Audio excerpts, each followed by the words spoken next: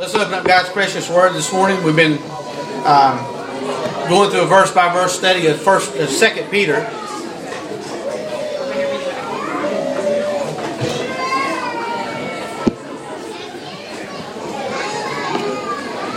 Let's go from 2 Peter chapter 1, verse 19 to chapter 2, verse 1 through 3.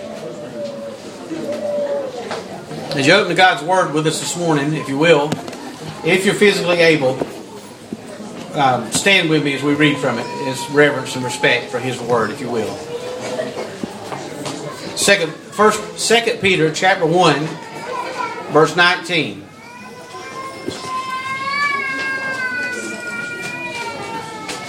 We have also a more sure word of prophecy, which you would do well to heed as a light that shines in a dark place, until the day dawns and the morning star rises in your hearts. Knowing this first, that no prophecy of Scripture is of any private interpretation. For prophecy never came by the will of man, but holy men of God spoke as they were moved by the Holy Spirit. But there are also false prophets among the people, even as there will be false teachers among you, who will secretly bring in destructive heresies, even denying the Lord who bought them, and bring on themselves swift destruction. And many will follow their destructive ways, because of whom the way of truth will be blasphemed. By covetousness they will exploit you with deceptive words. For a long time their judgment has not been idle, and their destruction does not slumber. All right, that's the word of the living God. You may be seated. Thank you for standing. Let's have a word of prayer. Father, we come to you in the name of your dear Son, and we praise you and glorify and lift high your name. Thankful again that we can assemble here together and on Sunday as a reminder that you raised your Son from the dead, that you offered him up in sacrifice for our sins according to the Scriptures, and he was buried and rose again the third day according to the Scriptures. And Lord, we thank you, Lord, that we have a confession of not some dead religious system of works. We have a confession of a live Savior. And because you live, we too shall live. And we're thankful for your Word, and thankful for the Holy Spirit who moved upon men and worked through them to write it. And thankful, Lord, it was not originate from men, it originated from heaven. Thankful that you've revealed yourself on the pages of Scripture, and you made good on the promises of your Word by sending your Son. We're thankful for the beautiful portrait of Him it paints for us. And I pray, Father, that with that disposition and that prism, that's the way we'll view the Scriptures, because that's the way they were written, to reveal your blessed Son. Thank you for Him. Thank you for the work, the finished work you accomplished through Him. Thank you that for by one offering you have perfected forever those who are being sanctified. Thank you for the confession that Christ made on the cross Himself when He said, "It is finished." The debt has been paid. It's been paid in full. And so, Lord, keep us focused on you. Give us a razor-sharp discernment as we go through the Scriptures. And God, we're not asking anything but that which you will to do this morning. That is, your word doesn't return back void. I pray that you'll afflict the comfortable and you'll comfort the afflicted. And do what you set out to do, to speak to our hearts, because you're speaking.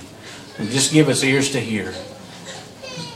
Break up the fallow ground of our hearts, so we're ready and receptive to hear what you'd have to say to us this morning. Thank you so very much for your blessed Son. In the sweet name of Jesus we pray. Amen. You remember last week that we're coming off of the title of this message is A Little Leaven Leavens the Whole Lump. Subtitle, No Compromise. Part 2.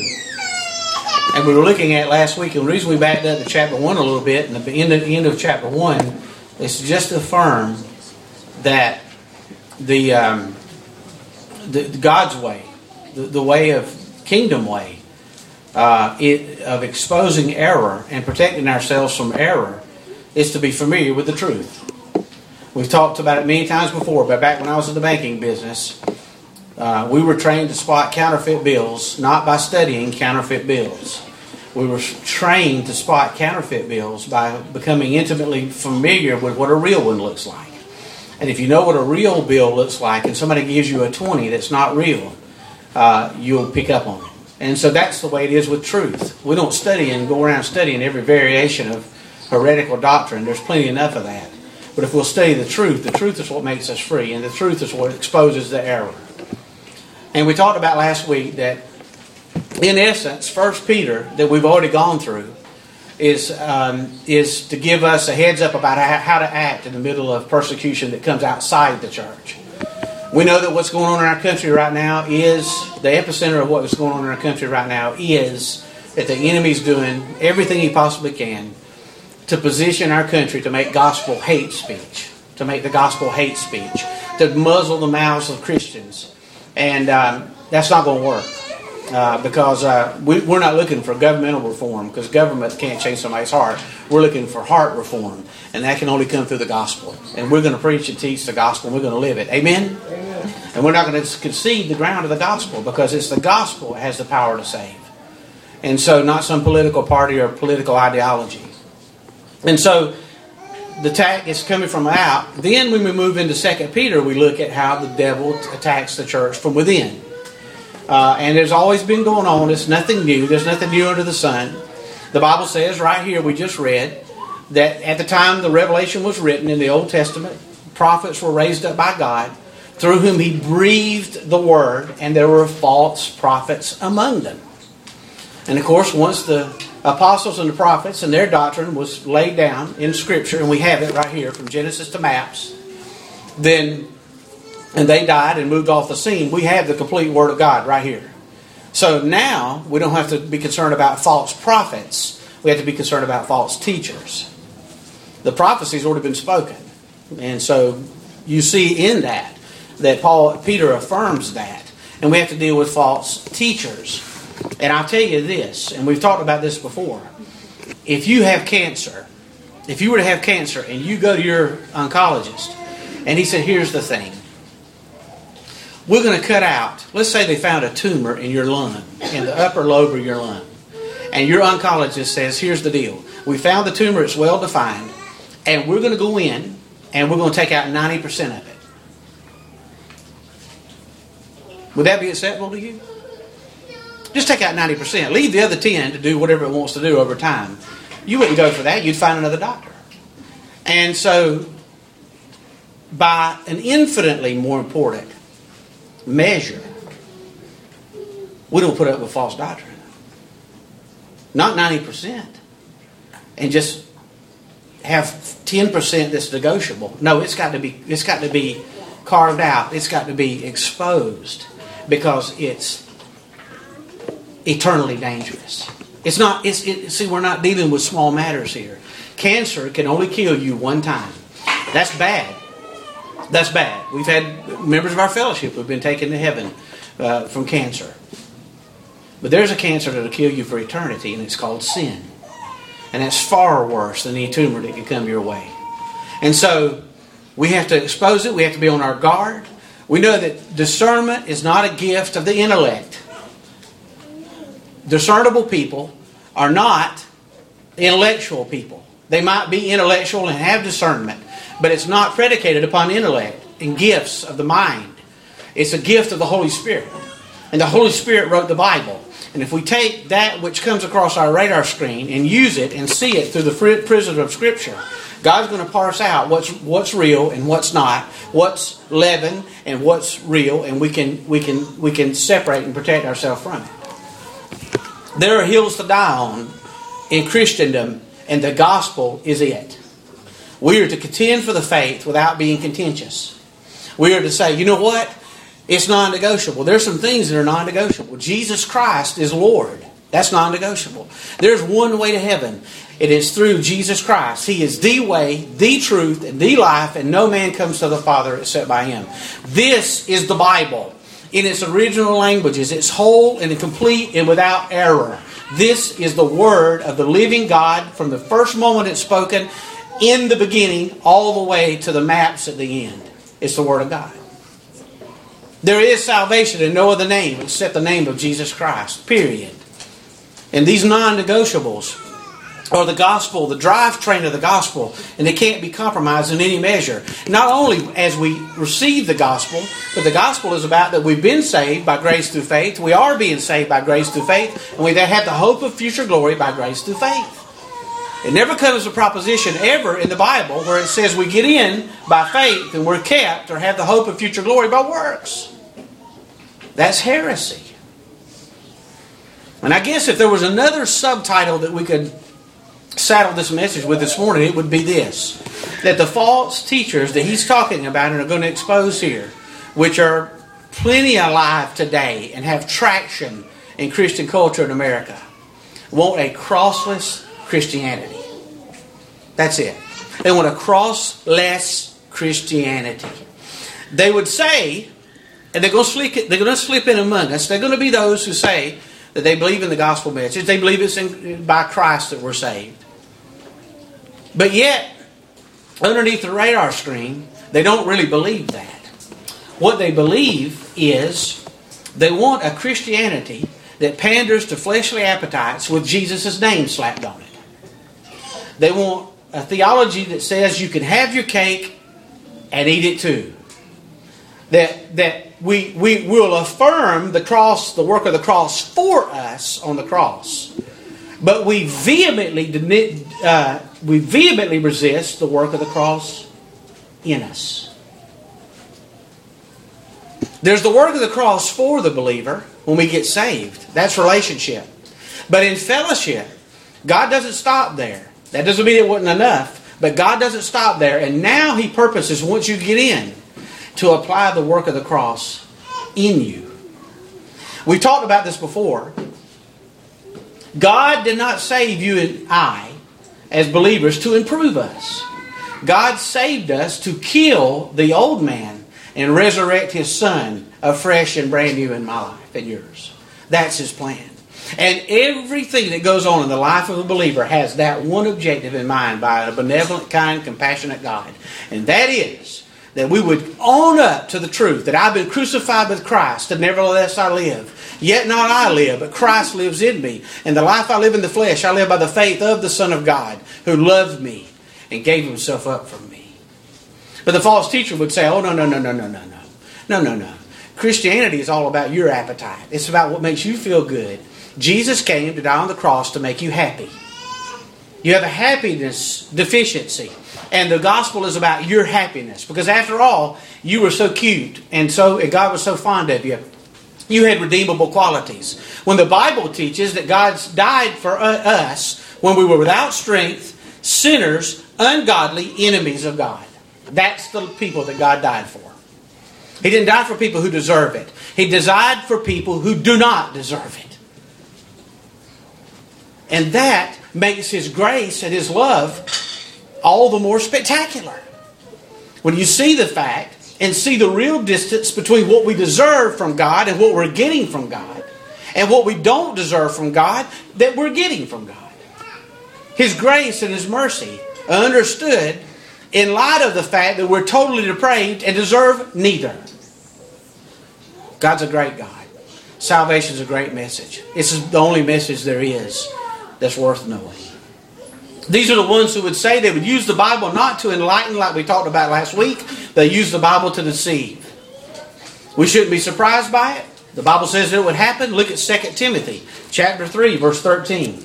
Please go over there with me if you will. 2 Timothy chapter 3 verse 13. Nothing new under the sun. Satan's schemes are effective, but they're not creative. He just uses what works and recycles things under different names, but it all boils down to the same thing. But look at 2 Timothy chapter 3 verse 13.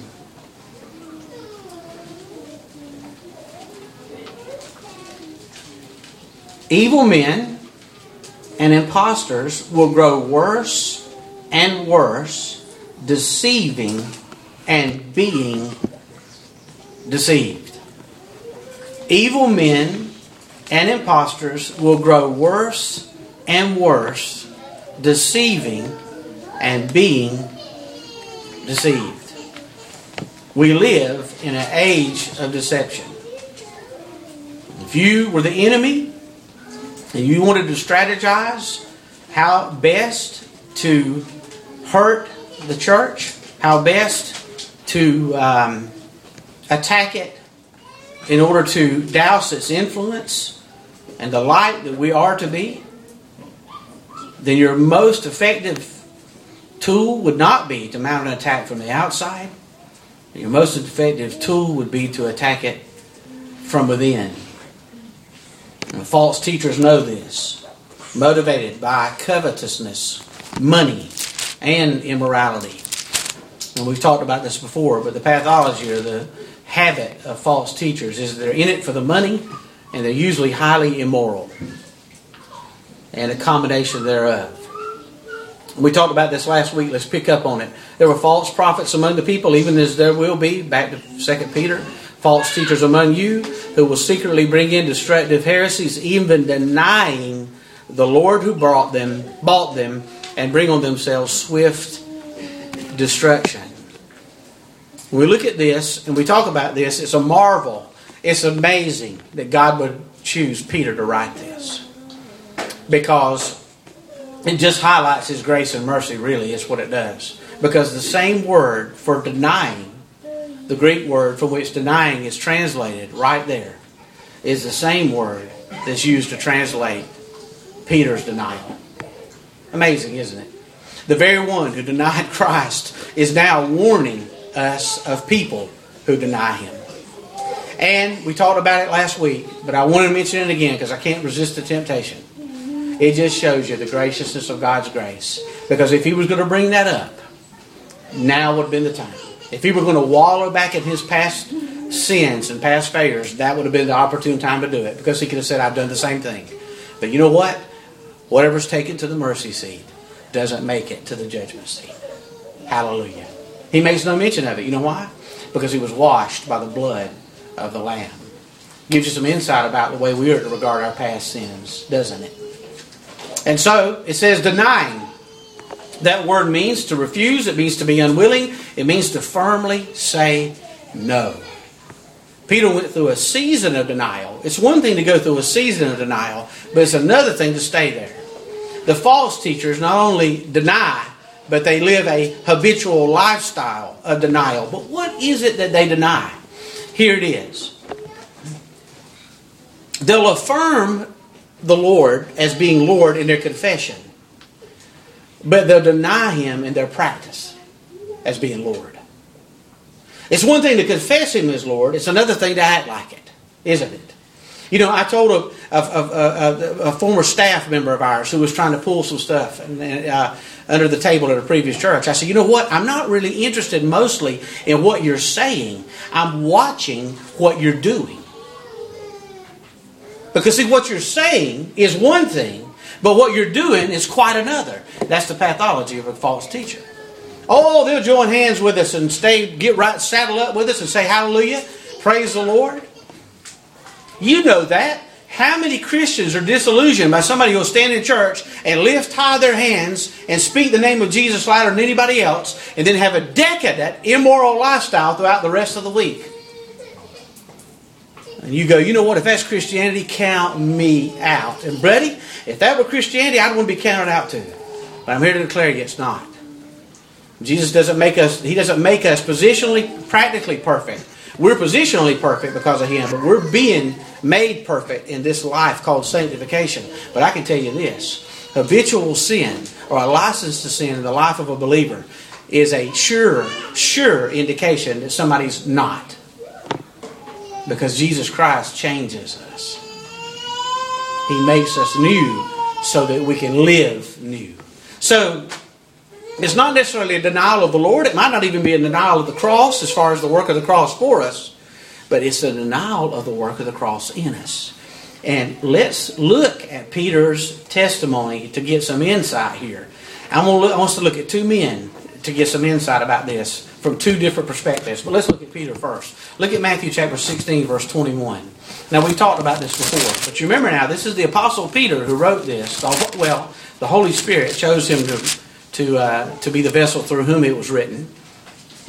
But you'll remember that one of the great highlights of Peter's sojourn on the earth had to be the record of Matthew 16, and one of the greatest low points in his life had to be the record of Matthew 16.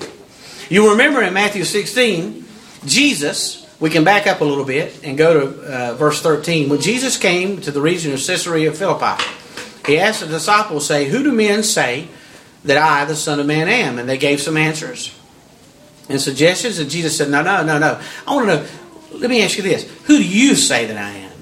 And Peter answered and said, you are the Christ, the Son of the living God. This is what a false teacher would say. Jesus is Lord. Yeah, He is. Sure. Yeah. That's how they get in. That's how they gain credibility. Oh, yeah, He's Lord. But then, right after He said that, and Christ affirmed Him and said, blessed Peter, listen, flesh and blood didn't reveal that to you. That came from heaven. That confession, and matter of fact, that confession is so important. That confession is so up top that I'm going to take that confession. I'm not going to take you, but I'm going to take that confession, and that confession will be the bedrock upon which I build my church, because that's the confession of Jesus' church, that He's Lord. Amen? But then look what happens to Him. Then look what happens to Him, and you know the narrative. In verse 21, from that time, Jesus began to show to His disciples that He must go to Jerusalem and suffer many things from the elders and the chief priests and the scribes and be killed and raised the third day. So He makes this confession that you're Lord, and He's going, man, we're getting ready to go into Jerusalem and Jesus is going to take over. We're going to drive the Romans out. He's going to sit on the throne of the temple. Worship will be resurrected again in Jerusalem. All the sacrificial system. But hey, it's going to be cool. We'll be the crown joy. And our King will sit among us and lead us. And He will subdue all our enemies at our feet. And never again will Jerusalem be occupied by anybody except God's people and our Messiah. And as a matter of fact, because I'm one of His contemporaries and I'm in the inner circle, I've got to at least expect that He's going to make me vice president in His administration. That's exactly what He was thinking. Yeah, man. And Jesus said this. We'll go to Jerusalem. The leadership there is going to reject me. In another account in the Gospel, he said they're going to scourge me. They're going to falsely accuse me. And they're going to put me on a cross and nail me there in public shame and humiliation. Any questions?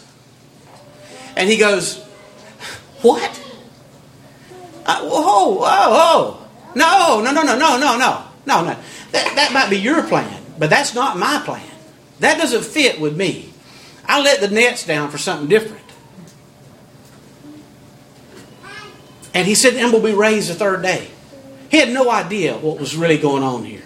And so look what He says to him. And then Peter took him aside and began to rebuke him. Can you imagine?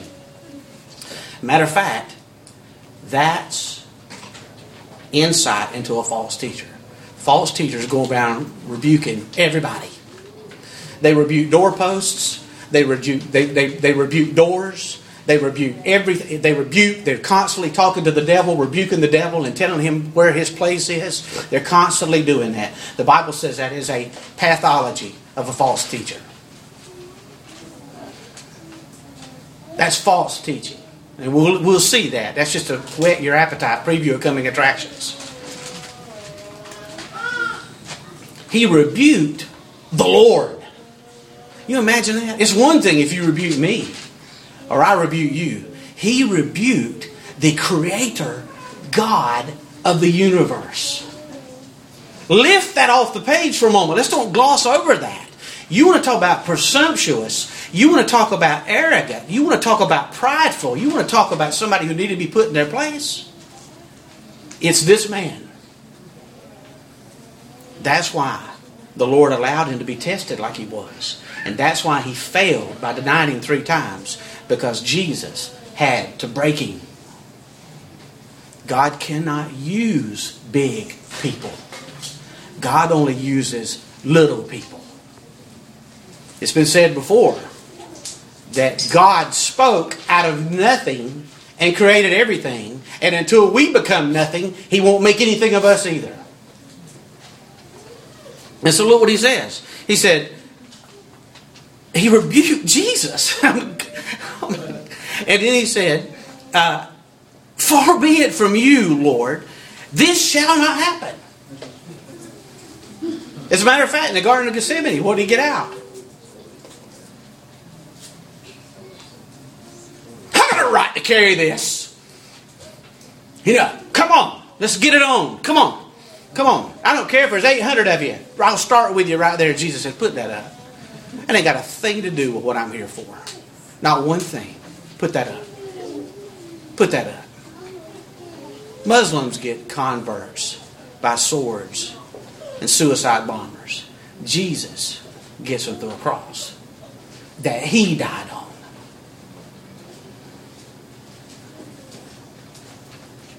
He turned and said to Peter, can you imagine getting said this? He didn't turn around and say, Peter, your theology's messed up. That would have been bad enough. Get thee behind me what? Satan. He said, right now, buddy, you're under the influence, not of me, but of the influence of the enemy. Because the enemy has a vested interest in preventing what I just told you. Because if I do not go to the cross and die, do you know what that means for you, Peter? Let's just say that I go into Jerusalem and I take over and I drive out the Romans. Let's just say that I sit on the throne there and occupy a throne. Let's say all that happens and I make you Secretary of State or Treasurer or you're the Chief of Staff in my administration. If I do not go to the cross, the very moment that you die, you go straight to hell. The enemy did not drive Jesus Christ to the cross. He did everything he could to prevent him from going to the cross because he knew what it meant. He knew what it meant. It meant that God's justice and wrath towards sinners would be appeased through the perfect offering of His Son. That He had power to raise Him from the dead 3 days later. And from that, bring forth a bride called the church that He cannot touch forever. Amen. And so He said, get thee behind me, Satan. Look at the depth of that rebuke. Can you imagine? You just got through hearing in the same chapter, in the same setting. You hear, blessed are you. Man, thumbs up. God revealed that to you, buddy. You're on the top of your game. That's the confession I'll build my church on. And then turn around and say, get thee behind me, Satan. There's the false teacher. Jesus is Lord. He came to make you successful, wealthy, beyond measure. The car that you're driving is not the car you should be driving. You should be driving somebody else's nice car. And if they have that nice car, you're to resent them for having it. And claim it. And rebuke the enemy. And say, I want that car. Because after all, I'm part of the man. I'm the man. My God's taking over. Yeah, He's taking over. He's taken over. But I'm going to tell you something right now. There is no power in a Christianity that's crossless, because there is no resurrection power unless it's preceded by a cross. So the false teacher would say, yeah, Lord, Lord, Lord. And he would scream it louder than anybody else. That way you get access. You get entry into those who say He is Lord, like us. But then start looking at the ramifications of the gospel. Mark it down. Do well to mark it down. This guy denied Christ, but by God's grace didn't stay there. The false teacher denies Christ and is comfortable there and will stay there straight to hell. Straight to hell. Those who would say, you got the pendulum. You got a pendulum. A balance. It's a good comment. Heresy is truth out of balance. And you got a balance here. Some would make legalists out of us. You got to do this, got to do that. Your life's defined by what you don't do. That's legalism. Brian and Kelly, we were talking about this last week. The guy who owns our house currently fixed up all the aesthetics and all the outside stuff, and it looks so nice and so good, and it does. But underneath the surface, the home inspector found a bunch of things that need to be fixed. And that led them to renegotiate the price. So they have enough money to fix the things you couldn't see. And I told Brian, I said, man, that sounds like Pharisees. Everything you can see seems to be right and clean and wonderful. But you go messing and gomming with what's underneath the surface and you go, wow, it stinks in here. That's legalism. The other end of the spectrum, the balancing is the license to sin crowd. Oh, grace, grace, grace, grace, grace, grace, grace, grace, grace, grace, grace, grace, grace, grace, grace, lovey, dovey, dovey. Hey, God's love, hey, and His grace, when understood and received, motivate holy living. They teach us to live holy. Titus chapter 2. The great salvation that's been purchased for us, the graciousness of God, teaches us to deny ungodly lusts and worldliness and live soberly and righteously in the present age. You understand God's grace, the last thing you want to do is exploit it and use it as license to sin. The sin against love is the one that's the most hurtful of all. So this is Peter. This is the pathology of a false teacher. The gospel is about you. The church is about you. We get a church that way. We fold up our arms and say, okay, I'm going to give you an hour and a half. Blitz me if you can. We've had pastoral search teams talk to me, and I've told you this before. What type of music worship do you prefer? Do you like choir? Do you like music worship teams? Do you like solos? Do you like contemporary? Do you like blended? Do you like this? Do you like that? You know, asking these questions. Never ask about my salvation. Never ask about my doctrine. Never ask about positions, my disposition toward the Word. Testimony. Whether or not you're saved. It's whether or not, what kind of music do you like? I never got past the first conversation with all of them. Because I said, you know what? You guys are asking the wrong questions. Worship is not supposed to be preference driven. It's supposed to be spirit led. I'm not here this morning to be pleased. I'm here by God's grace to worship and please Him. I didn't sing to you this morning. If I had, you would have left. But I'm singing to Him. And you can get out a juice harp and find me a bluegrass tune. And I don't like bluegrass music. But if it's about the blood and the cross and the empty tomb, I will sing along. You know why? Because I'm thrilled that He snatched my sorry, rebellious heart out of the hell that I deserve. And I'm here to tell you, we're to be here to please Him. He's the sinner. Like we talked about before, while salvation is for us, it's not about us. It's about the glory of God. It's about a risen Christ. Peter was saying, your plan doesn't fit mine. That's what false teachers would say. Fully on God's plan. I've had people tell me, run into problems in my previous church. Went through some real long-suffering times. Well-meaning Christians. And say, send your resume out. Float a resume. And I'm like, boy, that's tempting. But you know what? I have to mind God. I don't get to pick. I don't get to pick and choose where I serve. I don't get to pick and choose who I serve with. The only matter I have is who I serve for. But His plan, He still tells people what to do. Brian and Kelly are going to Intercity Atlanta because they're minding God. He didn't have indigestion one day and just wake up and have a burp and go, well, we're going to Intercity Atlanta to part of this Planet Church. God told him to. See, we think that sounds so restrictive, but yet, don't miss the life part of it. The death part is we don't get to decide. The life part is we're alive in Christ. And when He decides, we're walking in His power. We're walking with Him. And if you walk with Him, you don't care where He takes you. And so Peter, yes, Lord, but he did not even practice. I wonder how many of us are doing that right now. Yes, Lord, I'm in. I'm in.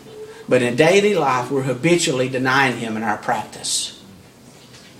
Our orthopraxy ought to start coming into conformity with our orthodoxy. Doctrine without practice is dangerous. But practice without doctrine is deadly. This is it right here. Through a totally different prism. Let's look at one more guy and then we're going to lead us to the Lord's Supper. Look at Luke chapter 7, verse 17. Luke chapter 7, verse 17. Boy, it's a curious scripture, I'll admit it. And there's some, we're not going to be able to dive into it. And even if we were, we couldn't do it justice. But Let's look at another New Testament guy. We looked at Peter just then, and we get insight into the false teacher. Let's look at Matthew chapter 7, verse 17. Luke, I'm sorry. I got my notes mixed up. And I can't have C this morning because I left my glasses at home. Are we at North Carolina Christian School? Okay.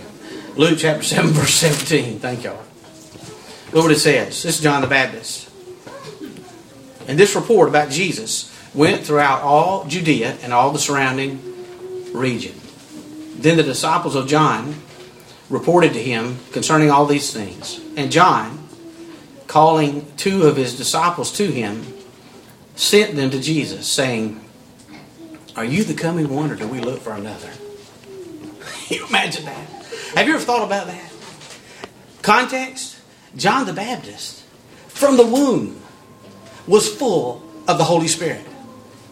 Did you know that? The Bible says that. The Bible says that when Mary walked up with Jesus in her womb to see her cousin Elizabeth, who was with child, and supernaturally John the Baptist, that the babe, John the Baptist, leaped in her womb. You know why? Because the Holy Spirit testifies of Christ. And when he heard Mary's voice, he leaped in her womb. He's full of the Holy Spirit before he ever came out of the womb. And yet, he baptized Christ, by the way. He saw him in John chapter 1, verse 29, and said, "Behold, the Lamb of God who takes away the sin of the world." John the Baptist baptizing people at the Jordan. Jesus comes upon him and says, "You're going to baptize me." And he goes, "Oh, no, nothing doing. I know exactly who you are. I'm not fit to even untie your sandal strap, because you're the King of Kings and the Lord of Lords. You're my Creator. You're my God. You're my Redeemer." And he baptized him, and what happened? The Holy Spirit lit on Christ like a dove. He's standing there when this is happening. And a voice speaks from heaven and says, "This is my beloved Son. You know, I'm well pleased." John the Baptist was right there when it happened. And yet, he's going, "Okay, hold on just a second. We got this kingdom thing, you know. I'm the forerunner. The king is coming. That's him. And I'm in prison. And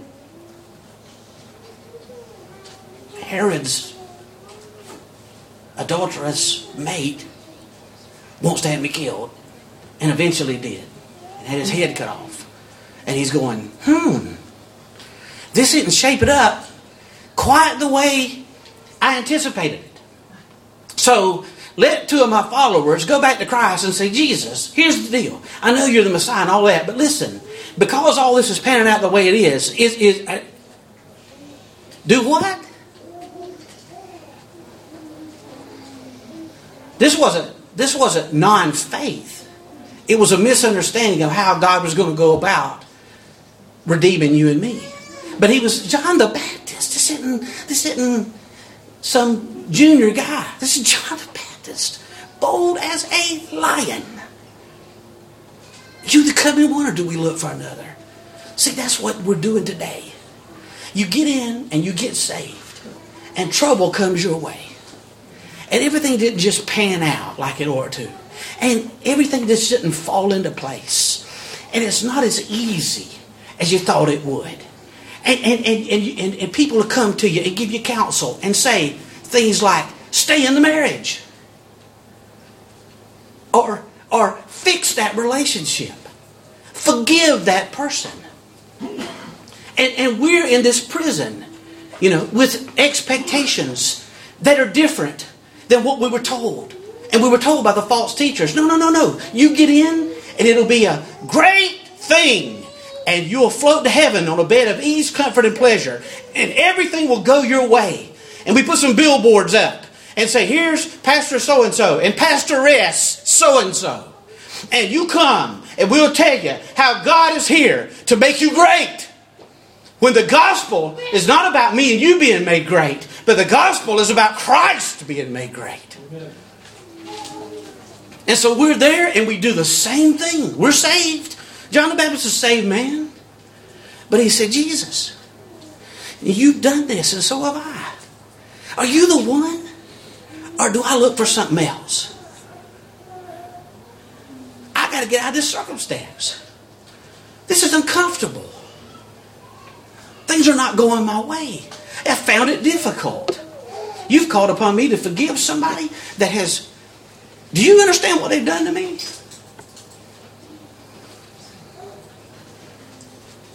You're calling upon me to give up immorality? You're calling upon me to make some changes? In other words, the gospel is not about you conforming to me, but the gospel is about me dying and conforming to you. Do what? And boy, the false teachers are right there to play into that. I want you to listen to this and listen to me carefully. Listen to me carefully. Don't stop at denial. Denial of self is the gateway to Spirit-filled living. You want to know Christ? You got to deny yourself and take up your cross and follow Him. You want to know about Him? Keep pandering to yourself. It's that simple. There's a work of the cross for you, and there's a work of the cross in you. And God did not come here and offer up His precious Son to improve you. There is no such thing as sanctified flesh. God came to replace you. But the paradox is that when you deny yourself in your life, that's when you begin to find it. I want you to listen to this. I'm not saying that John the Baptist denied Jesus. I'm not equating those two. I'm using those two as examples to show you that a false teacher believes those things, stays that way, and teaches other people the same. That's what I'm showing you. And we're going to see that more as we go into the text. But I want you to remember this.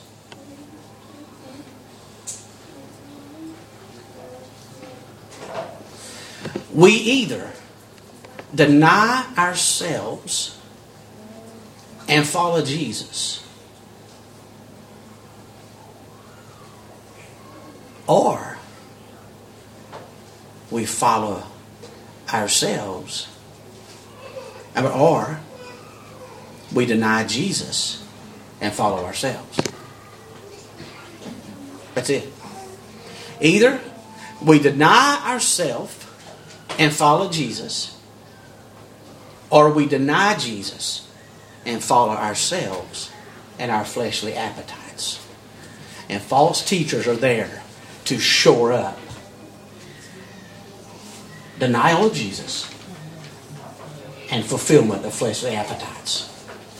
It lines their pockets, puts many of them on TV, and deceives a bunch of people.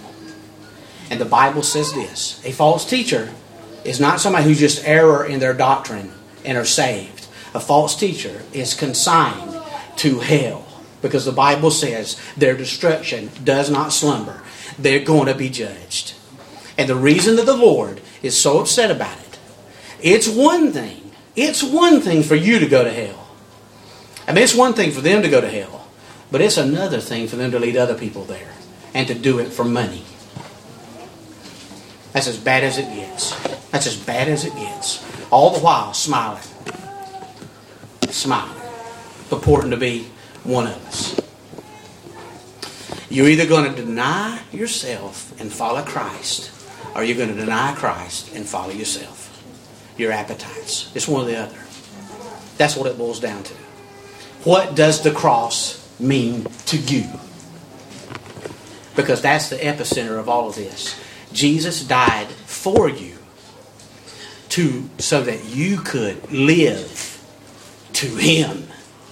How about that? It doesn't start with death. Let's don't get all legalist. No, it's not the death thing. We're celebrating life. But the issue is the entree to life is death. Because unless a grain of wheat falls into the ground and dies, it remains alone. But if it dies, it produces much grain. He who loves his life will lose it. But he who hates his life in this world, for keep it for eternal life. Hallelujah. Amen.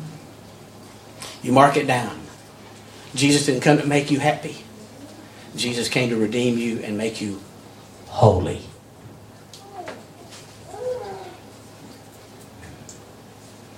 Different. He made you holy so you could live holy.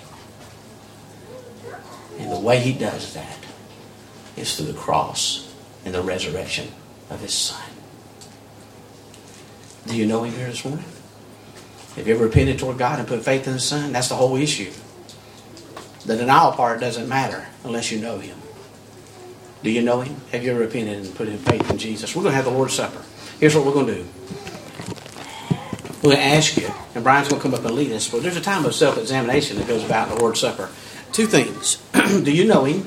If you know Him, then you can participate. If you don't know Him here this morning, don't leave. We hope you come and know Him before you leave. But don't leave, but don't participate in this, because this is for people who have repented toward God and put faith in His Son. And also, if you do know Him, if there's unrepentant sin in your life right now, if there's unforgiveness towards somebody else, if there's some immoral issue in your life that you're not willing to let go of and repent of this morning, repent. Repent and get into fellowship with the Lord. The Bible says if we confess our sins, He is faithful and just to forgive us our sins and to cleanse us from all unrighteousness. And you can be in fellowship with Him that quick through repentance. But if you refuse to do that this morning, you want to hang on to whatever's hanging on to you, don't take this cup. Don't do it. And I say that out of kindness and as a warning. Because if we take this cup in an unworthy manner, God will judge the sin the way He deems best. Why don't you judge it through repentance this morning and sit at the cup of your Lord and take the cup of your Lord and sit at His table. It's a high and holy moment right here. It's a reverent time. Can we bow down in prayer as Brian comes? Let's ask God to search our hearts. Father, thank you so very much for the